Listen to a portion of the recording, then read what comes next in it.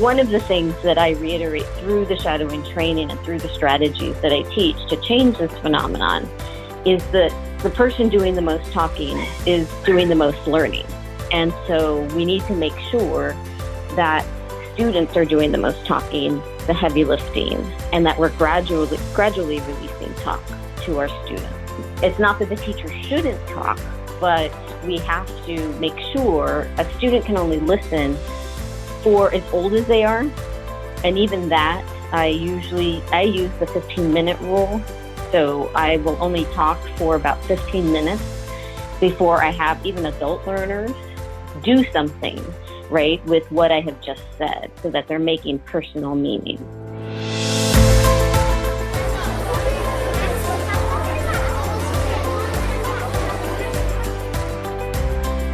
Welcome to Highest Aspirations, an education podcast that explores the world of English language learners and how we can make a greater impact. Each episode, we bring you voices from across the ELL community to discuss the issues that matter most. Highest Aspirations is brought to you by Elevation Education, your partner for ELL program management and instruction.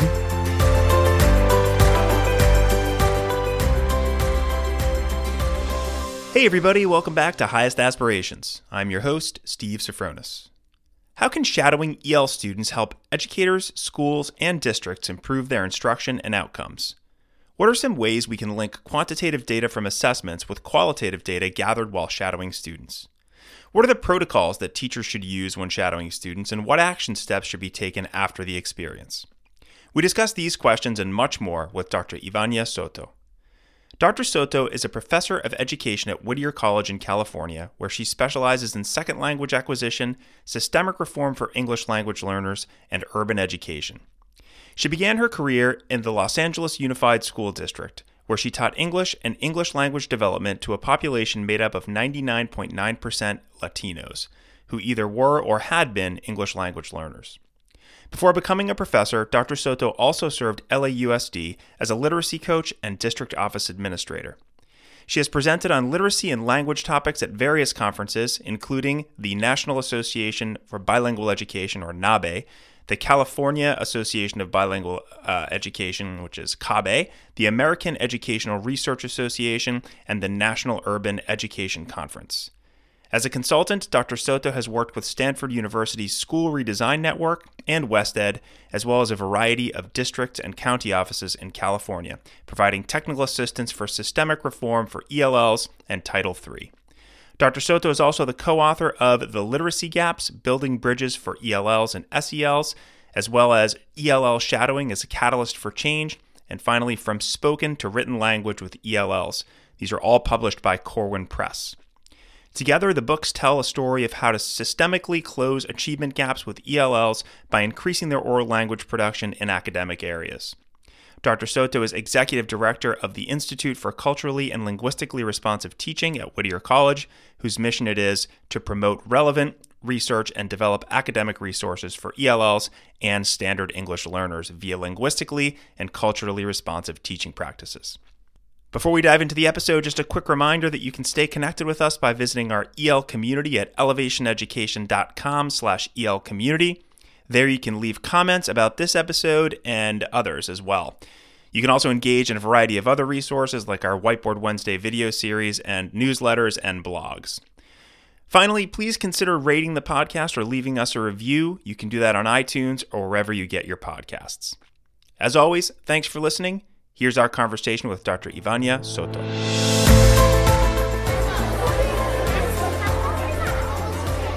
Ivania Soto, thank you so much for joining us on Highest Aspirations.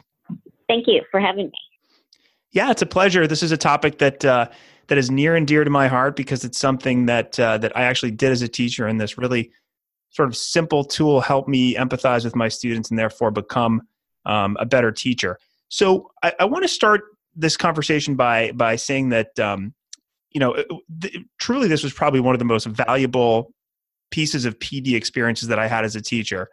So I'm excited to dig in. But could you start by telling us why you think shadowing an EL student in particular is such an effective practice? I mean, for me, it was just more traditional students. But what makes this such an effective practice for EL students?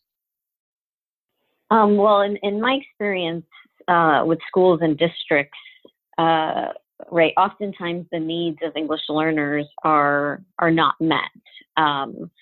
Unfortunately, due to either teacher training or not enough teacher training in service or pre-service, the needs of English learners, right, there's usually a gap in achievement, which is linked to right, teacher preparation in this area.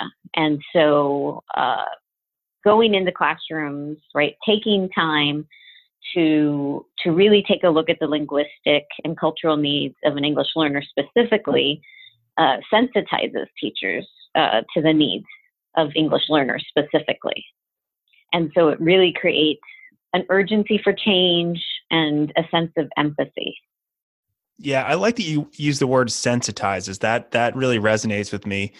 You can do lots of research, you can look at research, you can even take classes, but until you kind of see it happening face to face and sort of in the moment, it's hard to kind of sensitize people. So I'm glad you mentioned that. And then, you also mentioned the understanding the culture. And then another thing that you mentioned is this teacher preparation thing. Do you think that shadowing is kind of the like impetus for change to add more teacher preparation for English learners, or do you think it can even substitute it? No, it's the impetus. Something has to happen after shadowing. Shadowing is that one-time experience, although you can also shadow for progress monitoring after professional development has been given over time. But really, shadowing, right, creates the urgency for change. And then school systems and or teacher education programs have to have a plan after shadowing.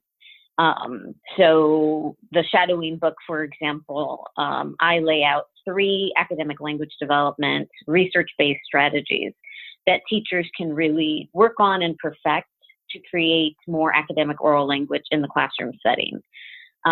So some of the research, this was pre-Common Core work by Diane August. Less than 2% of an English learner's school day is spent in academic oral language production. As I'm going into classrooms now, and systems over time, I'm seeing about 5 to 10%, which is a little bit better than less than 2. Yep. But if we know that language is acquired through lots of practice, then even 5 to 10% isn't enough. And we really have to equip teachers, to do this work with the strategies and the practice. We tend to give teachers a whole lot at once, 50 strategies, and perfect them in the next month, right? Yeah, that sounds familiar. Yeah. Yeah. And so that kind of professional development usually doesn't create change or impact student achievement. And so really helping teachers with 3 foundational strategies that eventually they can work on or they can build upon will really make them comfortable in the classroom setting with their English learners, and then also create the scaffolds that English learners need to produce more academic discourse.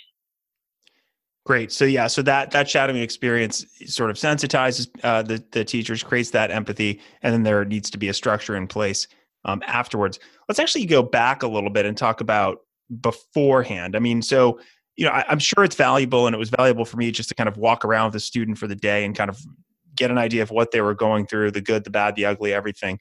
But what is it? What needs to be done before the actual shadowing occurs? I recommend professional development around shadowing and or reading the book about how to use the protocol. So typically the shadowing series is a 3-day series. And the first day is all about the academic language development needs of English learners, who our English learners are, and then working through how to use the actual tool when we go into the classroom setting. Again, the book also lays out step by step how to shadow a student, how to use the tool. Systems, so when I have district-wide or school-wide shadowing experiences, systems will need to identify the English learners that they're going to shadow. So if we have let's say 50 teachers who are going to shadow at a variety of levels, elementary, middle, and high school, then we would want each of those participants to have one student that they would shadow and have their, what I call, it's an EL profile that we put together, which has achievement data on it. Has a picture of the student so that we can identify the student when we go into the classroom. And what we really do through the observation is we triangulate, right, the data. We take a look at how what happens every day for an English learner leads to the achievement results, right, that we oftentimes see. Yeah. And, those two, I was just thinking, those two things at many, many points can seem sort of disconnected. I mean, like for me, and maybe this is just me, but like, I think it's so important to marry those two things, the data and the shadowing experience, because they just seem to be sort of very siloed from one another. And so, you're saying that we need to bring those, triangulate those, is what you said, to kind of paint a better picture of who the students are that we work with. Talk more about the importance of marrying those two together and how we can kind of break down those silos of one existing kind of without thinking about the other. Yeah. So it's really taking a look at, right, quantitative data and qualitative data. The qualitative data being going into the classrooms, observing, right, taking down information at every 5-minute interval, which is what the shadowing experience is. But what I have folks do before we even go into the classroom is through the profile, we take a look at the assets, right? What are the strengths? We all want to be viewed from an asset base. So we take a look at what are the strengths that your English learner that you're going to shadow, that they are bringing to the table. And then I have districts or schools with the profile give us 3 years worth of data to take a look at, achievement over time. So where has a student, right, where is the student strongest? And then where is the student struggling? So the language assessment in California, it gives us data around listening, speaking, reading, and writing, right, for an English learner. Mm-hmm. And so we take a look at where, is the student strongest in listening because the student is doing lots of listening, right, in the classroom setting, and not enough speaking. Perhaps that score is low. We also take a look at, right, the relationship between speaking and writing. So speaking is a scaffold for writing, which is another reason why our English learners need those opportunities to speak. It kind of becomes a mental outline for the writing process. And so we really, right, and we're not looking at, as teachers, we're used to looking at 180 students at a time or 36, right, at the elementary level. Sure. And looking at all of their data. Yeah, I was going to say, especially when we're looking at that data at those like test results, we're looking at a lot at once. Sorry to interrupt, but I thought I'd emphasize that. Yeah. And so in this case, we're slowing everything down and we're looking at one English learner, right, at a time. We can then do this for all of our English learners is what I'm hoping, eventually that we'll look at data, in these ways, for all of our students, right? Especially our high needs students. But so we take a look at these trends, right? These achievement trends over time, over the, did a student, really do well in, as I mentioned, in one domain over another? Did they regress? And then we ask, why might that have been that the student regressed? Did the assessment change? In California, we just had a switch from one language assessment to another. And then when we go into the classroom, what I ask teachers to do as they shadow is to notice, right, those strengths, and then notice those areas of need, right, as they're documenting information on the protocol sheet for speaking and listening. Yeah. So clearly marrying those two things. And you talk about California, which is the context that you're coming from, but, in every state, there's going to be some kind of test or assessment that's going to have those domains in it as well, which are kind of easy to tell where the student is, at least from a quantitative perspective, on reading, writing, listening, or speaking. Then, like you said, slowing it down, as you said, and really looking at one student at a time, I imagine must really sort of help connect and put the pieces together of a puzzle that can be kind of difficult to solve or see if you're looking at, like you said, 100 students at a time. And you've mentioned the sort of some of the tools that you can use, one of which is the EL shadowing protocol. Could you get into that a little bit more? And I know that this is we're just kind of scraping the surface of this, but I'd love to give listeners an idea of what that is and how it's used. Sure. And then one other thing I want to piggyback around what you said in the last question was that so quantitative data is helpful, but it oftentimes doesn't give us the why of the phenomenon, right? We have to look a little more closely through observation or through student work samples, right, to unpack the why. And so that's where, right, the shadowing piece alongside of the achievement data is so valuable. And so with the shadowing protocol, we have demographic information at the top that gets transferred from the English learner profile that had the achievement results, so that we know who we're shadowing, what overall language proficiency level the student is at, right? Just the basic information. First name of the student, not those first and last for confidentiality reasons. We then have several columns. We have a timestamp column. We have an activity column. We have a speaking, a listening, a no listening, and then a comments column. For the time, what we're doing is we're taking down, it's not a running record, we're taking down what we see first at the start of the 5-minute interval, as if we were taking a snapshot or a picture, right, of what was happening for our English learner. So this is what is different about shadowing. So we're not observing the teacher. Typically we go into classrooms and right, as administrators, that's what we're used to doing. Sure. Here, it's right, we're shifting things and we're not observing every student, we're only observing the English learner that was assigned to us. And the teacher doesn't know which English learner is being shadowed. We do tell teachers we're going to come in, we're going to observe student engagement, but we don't want to change an authentic environment. And so we kind of keep it at that. Instead of, if you tell them I'm going to shadow Josué today, then the teacher might overly call on Josué, right?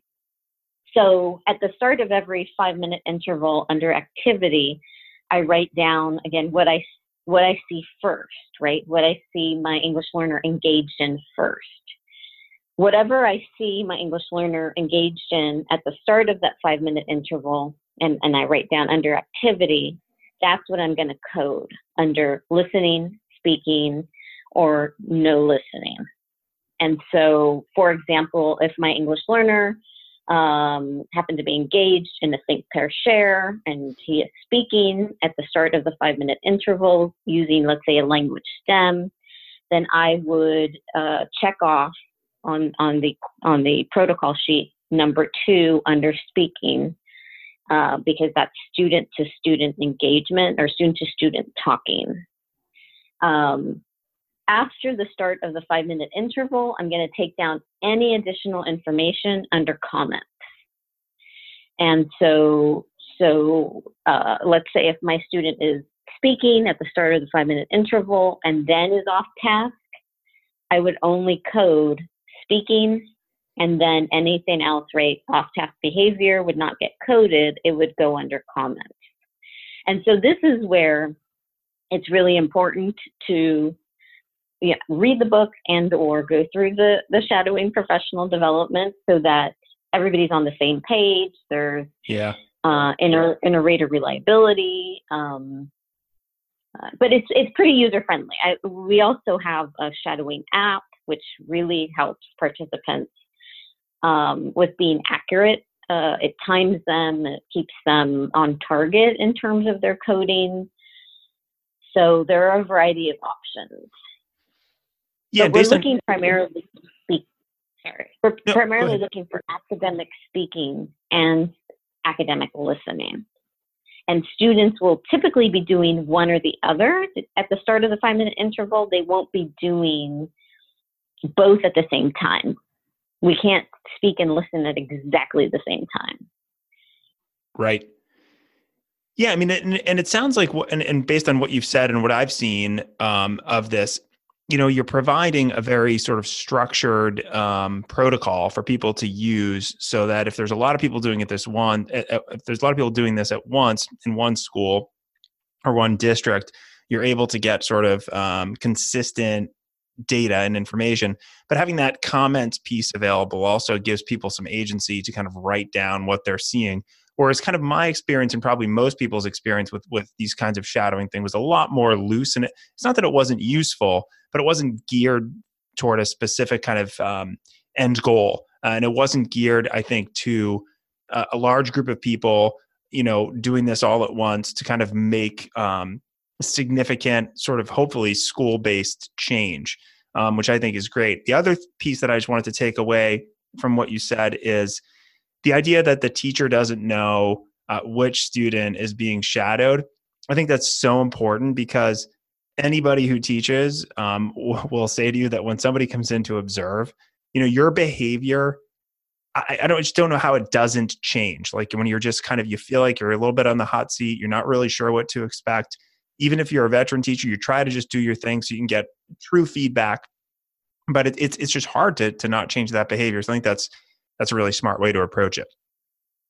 Mm-hmm. And we really try to help teachers see that this is not evaluative. So my worst nightmare is that, right, this would be used for teacher evaluation. And so that's part of the reason why I wrote the book, was I was starting to see, in the field, some things happen that was not intended. And so I tried to, through the shadowing training and in the book, really try to lay out the purpose of shadowing, and that it's for teachers, right, as well. Yeah, great. That's an important point of clarity, and I'm glad that you mentioned that. So we've kind of gone through what happens before. We've gone through a little bit of what happens during. Granted, we're just scraping the surface here, and there's a lot more information in the book and in your resources that we'll talk about a little later. But I want to talk now about what happens after, because that might be the most kind of crucial piece if we're looking to make changes and to make an impact on our students. What happens after teachers shadow students? How are participants debriefing, reflecting, and perhaps even initiating changes after the experience is over? Yeah, so we always take time after shadowing. It's either done in the same day on day one, where I teach them how to shadow in the morning.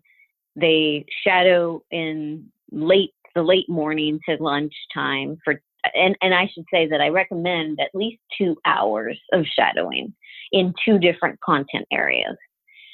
Because an English learner may really feel at home in a designated ELD classroom, English language development classroom, but may not in a history classroom for whatever reason, right? Because the language is just richer or more academic in nature, and perhaps there aren't as many scaffolds or whatever whatever it may be, or an English learner may shine in math, right?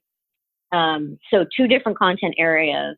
I have had some districts shadow for an hour and a half, but I would say that is the absolute minimum amount of time to really, get a sense of a day in the life of an English learner, right?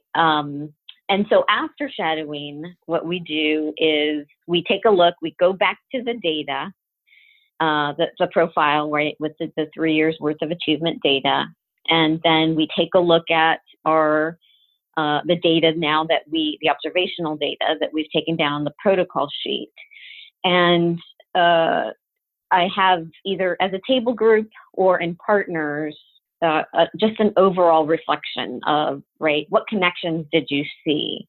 Did you notice, right, in fact, that your English learner was not producing a whole lot of language, right, and academic oral language or speaking? And so that was, right, one of the reasons why that domain score was lowest.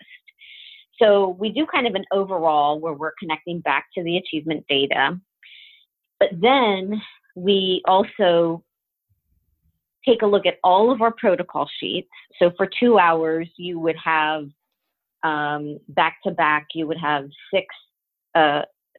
three back to back protocol sheets, a total of 6. And we would tally how many times did we see an English learner talk to a partner, or talk to the teacher, or listen to the teacher, right? For all of the codes. And there are 7 codes. I didn't go through all of them, but there are 7 codes for speaking.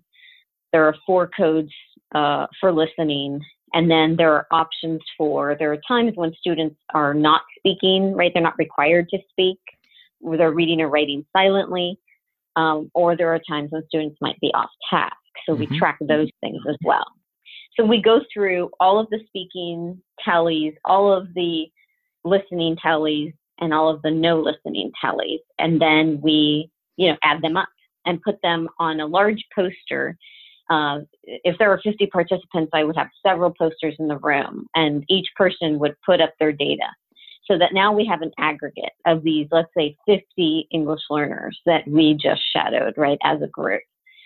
And we would take a look at trends and patterns across, right, all of these students.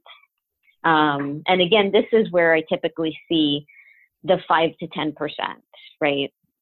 Especially if districts or systems have done work around, let's say, structures for academic talk, right? Or Kagan strategies, or whatever it may be. So if they did some foundational work or professional development in these areas, I often see, right, the range around 5 to 10% for academic oral language production. The most typical pattern and theme that I typically see across these posters, and I've been shadowing since 2003, and so until districts do deep work over time to change these, this phenomenon, unfortunately, the pattern that we see is the teacher doing the most talking, which is, so for speaking, that's code number 7. For listening, it's the student is listening to the teacher, so that's a 2, code of a 2. And then what we tend to see is, right, if it's around middle school, we see a lot more off-task behavior. And at the elementary level, we'll see reading or writing silently for the 3rd column. So if you look at this diet, right, what if your schooling experience were, 7, 2, and 1, a diet of the teacher talking to the whole class, I have to listen, right? And then, and perhaps passively listening, right? And then reading or writing silently. If that is my schooling experience day after day after day, I'm going to be unmotivated. I'm going to be, disengaged. Or I may just tune out, And so one of the things that I reiterate through the shadowing training and through the strategies that I teach to change this phenomenon is that the person doing the most talking is doing the most learning.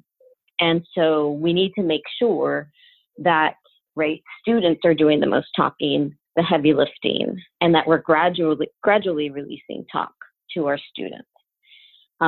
It's not that the teacher shouldn't talk, right? But we have to make sure a student can only listen for as old as they are. And even that, I use the 15-minute rule.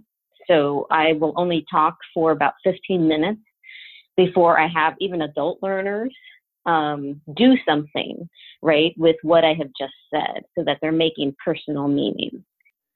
Yeah, I mean, definitely true. And it seems to come up in almost every episode that we do that's kind of based on instructional practice, the idea that, there is this shift to kind of relinquish the talking to the students, but that requires relinquishing control, which not every teacher is very good at, and not every district and sort of school leader supports. So it can be difficult to do, but if we have students sort of talking and creating in ways that are structured, we're going to see more results from kind of, I guess, a more nutritious diet, to use that analogy that you use, which, by the way, I think is great. A diet of of just passively listening isn't going to yield the results that you want.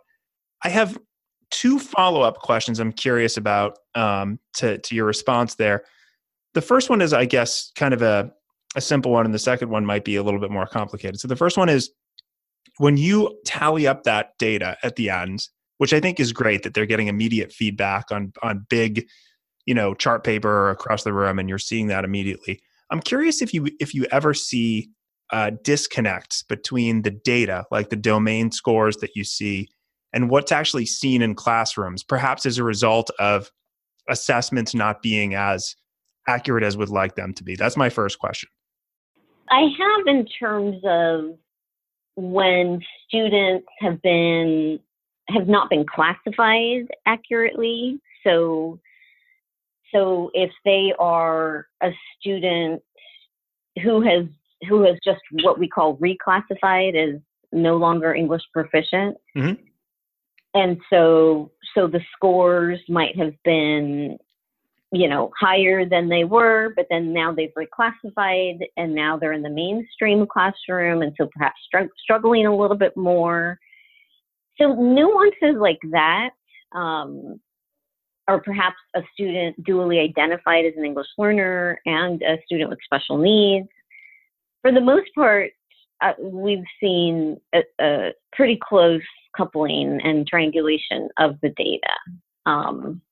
Some outliers, but we try to avoid that by being really cognizant of and intentional about who we shadow. So I usually ask districts, which band are you struggling with the most in terms of English learner achievement? So do you have a lot of new arrivals? If so, let's shadow them. If you have a lot of long-term English learners, let's shadow them. If you have dually identified, I just had a shadowing project in San Bernardino County with dually identified, because there was a high percentage of dually identified English learners and students with special needs. And so in year 2 of our professional development, we shifted from just English learners to ELs and students with special needs. Next year in that same district, we're going to shadow standard English learners and compare the data so standard English learners are students who speak non-standard forms of English, like Chicano English or the African American Vernacular English. Mm-hmm. And so we're going to compare the data across the two and try to create that same urgency for change. But all that to say that typically it's pretty consistent. Well, that's a good thing. I was just curious, because sometimes you see, trends that point to an assessment perhaps not being as accurate as it should, but that's actually a good thing. And you mentioned some of the nuances and the outliers, which would be expected, or some of the reasons that somebody may not perform well on speaking based on sort of where they are along that kind of arc. So that was my first question. The second question, I guess I'll connect to a broader question. I'll kind of bring in my own experience here to frame this. I mean, first of all, I'll say, when I shadowed students, I didn't do it nearly as deeply as what you're talking about here. It wasn't directed toward a specific population of students, so it was definitely different. But some of the most powerful learnings that I had were really kind of simple. It was I'm sitting in a very uncomfortable seat for a long time. I'm carrying tons of books and papers. I can't keep track of all of the different things that people are saying because I'm getting so much input, and I'm not allowed to kind of get out, give my own opinion or give output, speak more, as you mentioned. And so, you framed a lot of that as when you sort of learn what a student is going through, and you see that more opportunities are given to speaking, that there's been some more deeper work and intentional work gone on in the district. So the root of my question is the shadowing experience, does it provide typically the impetus for deeper work, as you explained it, that would then later allow students to speak more, to create more, to practice those skills more? Is that the impetus that's needed? And are there action steps that happen after, typically with districts? Yes. And from from the outset, when I talk to districts, I really try to urge, right, that shadowing is not a panacea, the actual shadowing experience, right? It's an eye-opening experience. It can help create that urgency for change, but there has to be a plan after shadowing. And the other part of the reason why I wrote the shadowing book is that I was working with systems, and we would conduct the shadowing projects, and then I would, assist them with planning that didn't always, take hold or happen. There were times when there was an assumption that they knew where to go next, and in some cases, right, districts do know where to go next. They know how to link or bring coherence to other initiatives, right, going on within the district. But oftentimes, since this is a particularly underserved group of students, schools or districts are really, right, asking for expertise and help around next steps. And so the next steps that I lay out in the shadowing book are the 3 academic language development strategies that teachers try on throughout the 3-day training series. So there's typically at least 1 month in between each of the days, so that teachers can go back to their classrooms and try on these strategies. And the 3 strategies are think, pair, share. And this is not your typical partner talk or the typical think, pair, share. It's think, pair, share, what I call on steroids, where we require active listening and paraphrasing, and we require academic language via sentence starters. So teachers learn that strategy on day 1 alongside of shadowing. They try it on between days 1 and 2. They bring back student work samples from their English learners. We analyze the student work samples. We talk about what went well, what didn't. How should we tweak the strategy so that it works better? Perhaps what did we forget, right, when we were implementing? Did we not intentionally pair our students? Was the classroom not set up for classroom talk? So we strategize before we move on to the next strategy. The second strategy is the Frayer model, which is a way to teach academic vocabulary. We have a target word or concept. We have examples that students bring forth, non-examples, a visual, and then they come up with their own definition. We know that English learners come to school with far fewer words than their English counterparts, and so we want to teach many words at a time. And so all of the examples that emerge out of the examples quadrant of this graphic organizer are words that are also being taught alongside of the target word. And then the third strategy is reciprocal teaching. And so this is a little more sophisticated. Good readers, right, know how to summarize, question, predict, and connect, which are the 4 reciprocal teaching strategies that we teach teachers and students to use. We also know that this assists, right, with literacy development, but also language development. We put students into small groups with English learners in the group, so they're heterogeneously grouped and intentionally grouped. And we teach each of the 4 roles explicitly. And so the 3 strategies were selected because they connect to the essential elements of academic language. So they're research-based, right, as well, but they're also, the 4 essential components of academic language are academic vocabulary, syntax, grammar, and then the register of language. So we're addressing those essential elements by teaching teachers to use these 3 strategies. And then the hope and the desire is that moving forward, right, teachers, they typically plan lessons. We plan lessons together before they leave, so they're ready to go with that strategy.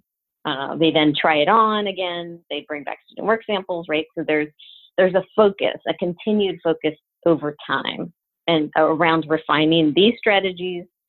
In year 2, we would add additional strategies that promote academic oral language or academic language development.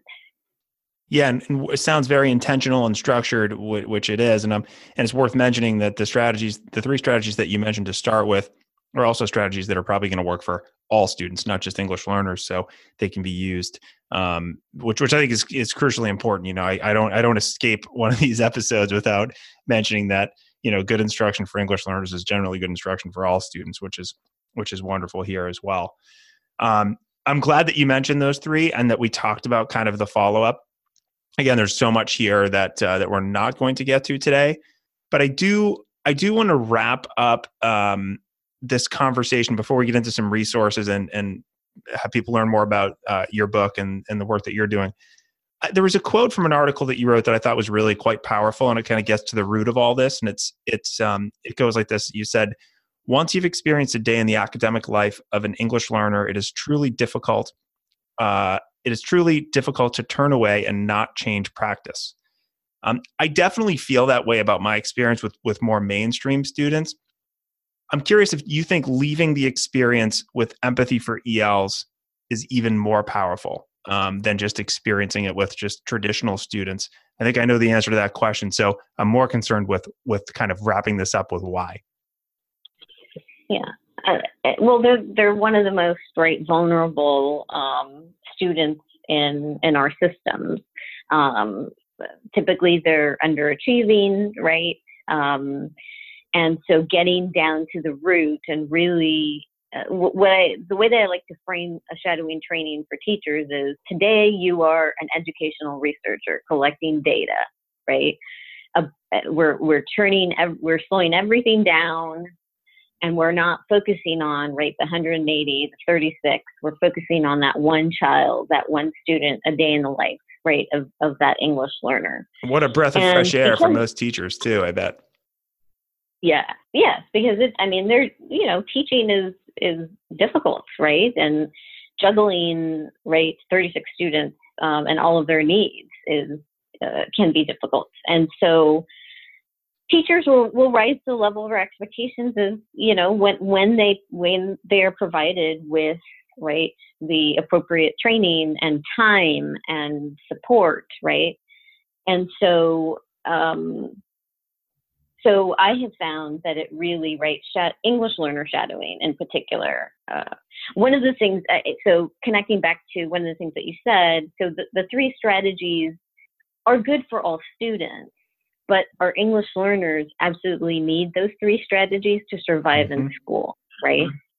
And so similarly with English learner shadowing, putting them, at the forefront, reminding us that, I'm in teacher education at Whittier College. I train pre-service teachers. They get one course. In California, teachers get one course on meeting the needs of English learners.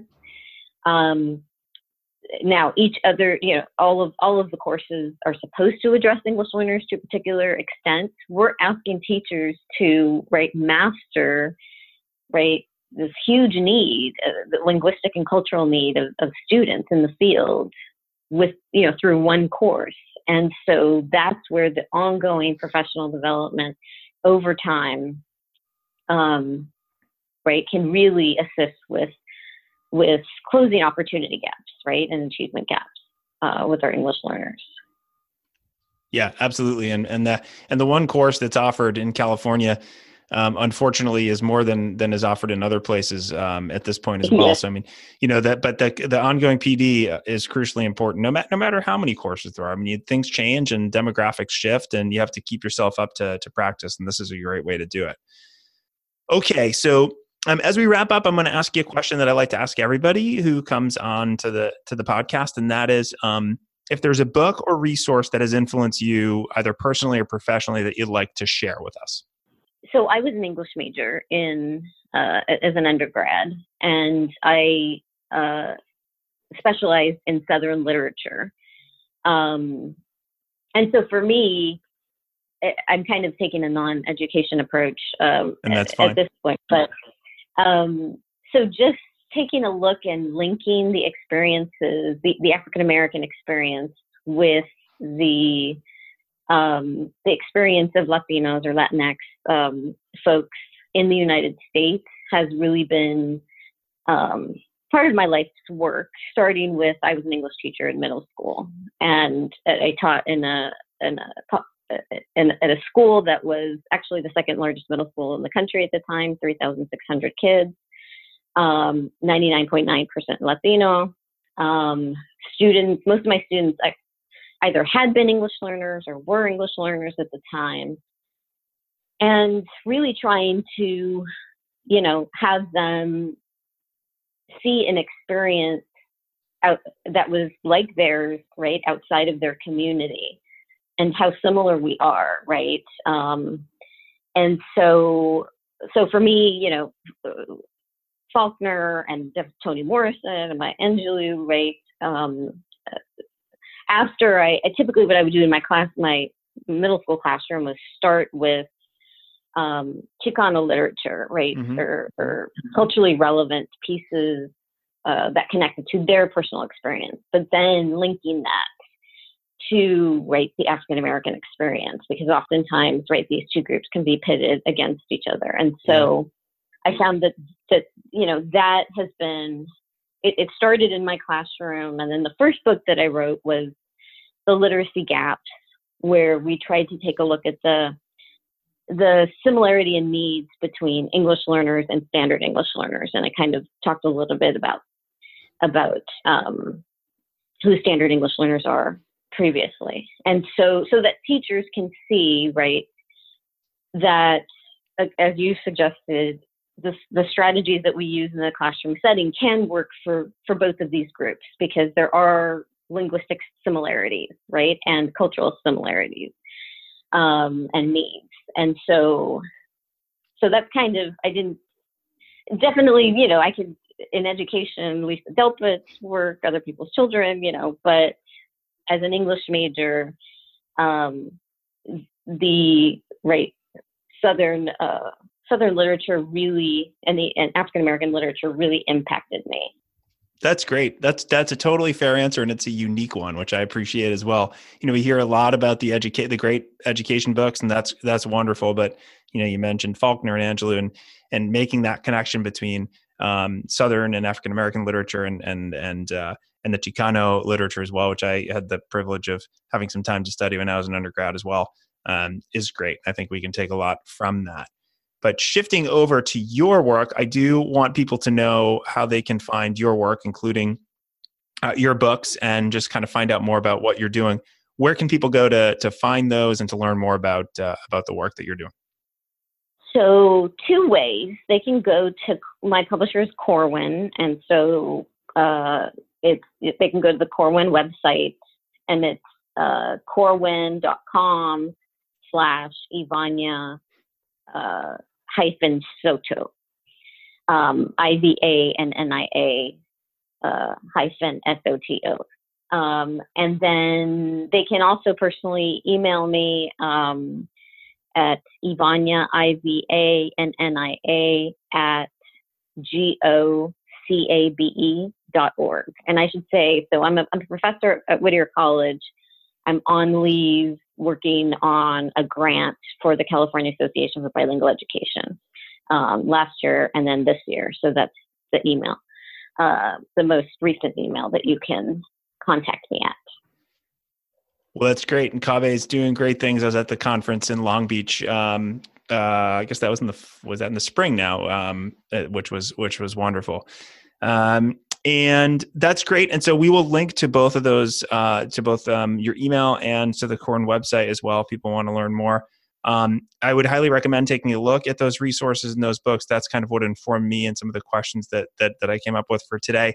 Obviously, we just scraped the surface, but Ivania, it's been a pleasure. Thank you so much for really expanding my knowledge, and I'm sure that of our listeners as well, beyond shadowing as just kind of a day to sort of build empathy and understand what students are going through, to something that's really connecting data, connecting research, and probably most importantly, impacting and affecting change in a real positive and concrete way. So really appreciate you coming on. Thank you. Thank you for the opportunity. Thanks for listening to Highest Aspirations. If you liked our show, please be sure to join the ELL community at elevationeducation.com/ELL community, where you'll find all the episodes of Highest Aspirations and other resources to help educators maximize the impact on their English language learners. Also, let us know how we're doing by writing a review on iTunes or wherever you listen to your podcasts.